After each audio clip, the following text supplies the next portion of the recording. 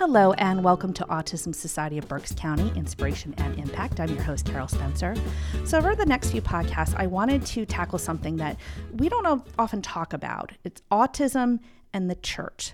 So not only is church a place to practice our faith, but in my opinion, it's a place to lift each other up in fellowship. And unfortunately, because of their child's diagnosis of autism, too many families feel excluded from their church or assume that they won't be supported or accepted. Some prior research indicates that barriers put up by the congregation are a major deterrent, and it could range from the lack of training or education about autism and other disabilities to attitudinal barriers, such as being patronizing. So, what's he really getting out of this? Or the staring and those looks. So to talk more about this and really kind of expand upon it, I am so pleased to have Pastor Robert Ziemer from St. John's Reformed Church share his insights and experiences. So welcome, Pastor Robert. Glad to be here. Thank you for being here. So before we get started, can you just tell me what your connection to autism is? Because not only you're pastor, but you have a connection. My son Benjamin is 13 years of age. He has an autism diagnosis, an intellectual disability. He is nonverbal, and so we've had to learn and navigate as parents what's an advocate for him, and so quite a bit of experience. Yeah, just as a parent and then as a pastor as well. Yeah, so you've got dual sides of the coin Absolutely. that we're talking about here. So, Absolutely. So is your son able to attend services? And if he's not, what is it that prevents him?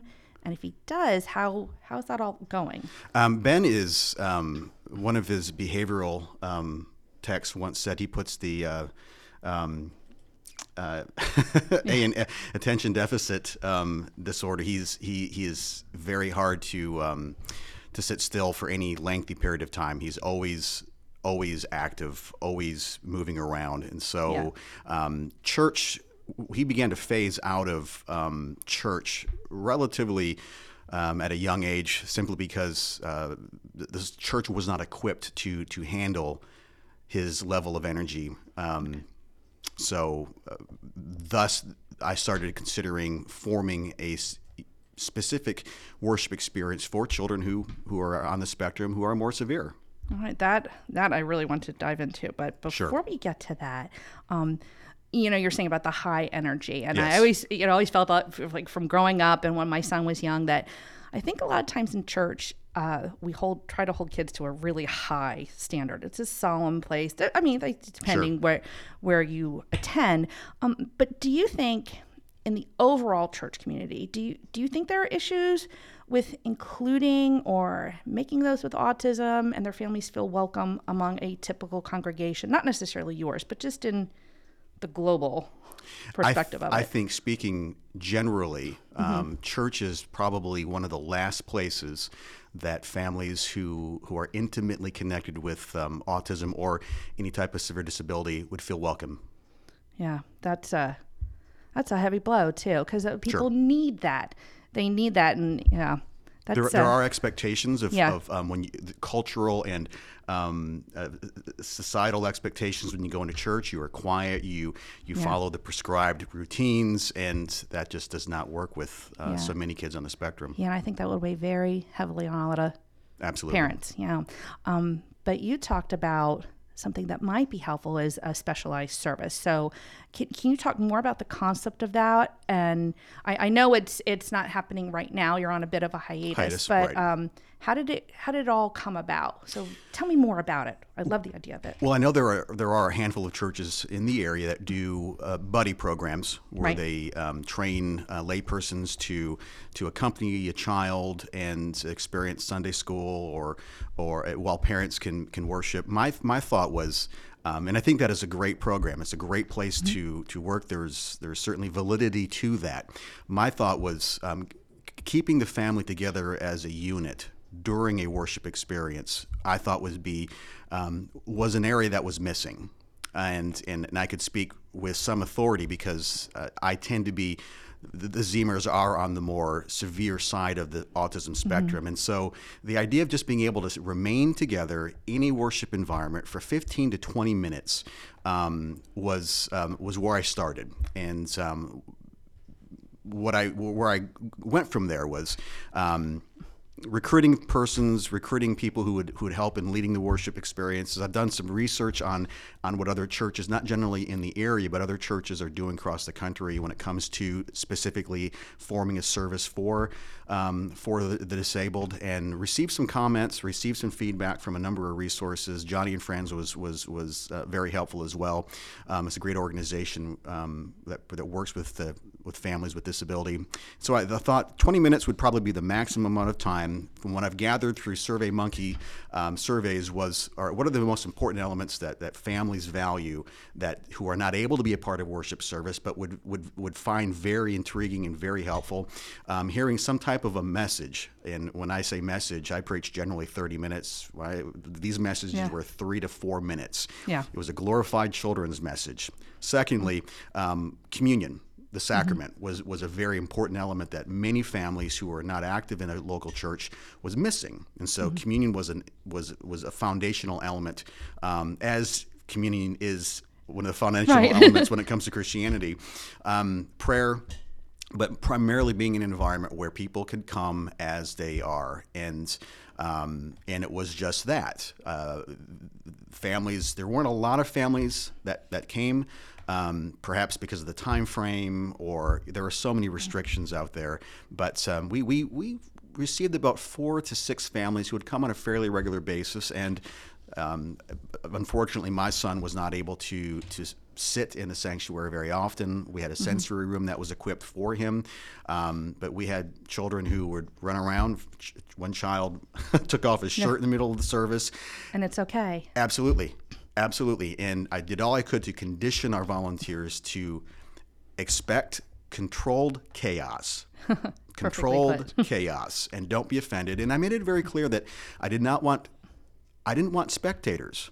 This was not for just anyone in the church. This was for folks in the community who my hope would feel comfortable as they are for just 20 minutes of fellowship. And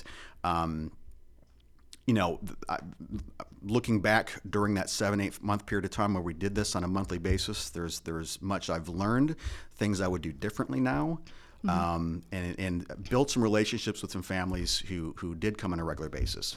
Yeah, two things that really stuck out to me there were keeping that family together, because there are few things for some families that they're able to do together as one unit, and just come as you are with no judgment, because I think that's another big thing that we're all looking for too. Right. So you are on hiatus, and I heard you say that you are looking to make some changes. So whenever this gets back on track, what's your goal or your hope for it? My hope would remain the same. The vision remains the same, being able to have a community where families could come as they are in worship together. What I would do differently is I probably would partner with some organizations to see if I could get some TSSs to volunteer their time. I would probably look at a neutral location. Our sanctuary is 226 years old. It's high ceilings. I didn't want to have the service thrown in the fellowship hall, which is in the basement. I did not want this to be a non-religious environment, if you will. I didn't want to just throw them somewhere, because we feel like that all the time. I wanted the folks to feel valued, but the sanctuary is too large of a space. Yeah, the echo. Absolutely. Echo. It's things you don't think about. Absolutely. Yeah. So I wanted to toss this question out to you. So in your opinion, should the goal be to have families and individuals eventually feel comfortable enough to attend a regular Sunday service? Or is this an option that should always be available to families? So I mean, it's probably a big question to answer, but it's heavy with theological ramifications as well. Ideally, integration would be optimal, right? And that was when Ben started his educational career, that was the goal, was integration. And there are families, there are children who that does not work. Right. And that's why my son goes to a very specialized school, and Vista is located, just the location of the school and how separate it is from the rest of Hershey sort of exemplifies the care and the concern they have for each child, but it also represents, I don't think that's intentional, but just how different some of these kids are from society, and always will be. And I don't think people who don't understand the more severe side of the spectrum, I don't think they understand how difficult it is, how draining it is, how heartbreaking it is, just to try to become part of a community, because we're already broken as it is. And sure, absolutely, it would be wonderful if the kingdom could be as it's supposed to be, and everyone would come, and there wouldn't be judgmental looks and expressions and thoughts. But you know as well as I do, disability is expensive. Financially, emotionally, relationally, energy-wise, and sadly, for a lot of places, it may be a spoken value, but it's not really a value. So until we can get to that place, and hopefully someday we will, at least these families will have a safe place to go to. Before we wrap up, is there any message that you would want to impart to other religious leaders in the community or other congregations about making these families feel a little bit more welcome, even if they're not attending those services, or if they don't have that service as an option? What would you say from both your perspectives as a pastor and a parent? And I can say this as a pastor who has failed in many respects. There's a lot of failure. There are things that we could have done better, and we should be doing better. I suppose the message would be, don't say that everyone is welcome when you don't have a functional understanding of what really welcoming means. So be very careful with your advertisement. Perfectly put. Churches are great people, great hearts, and where we are now compared to where we were 10 years ago, there's been exponential growth and receptivity culturally and religiously, but there's still a long way to go.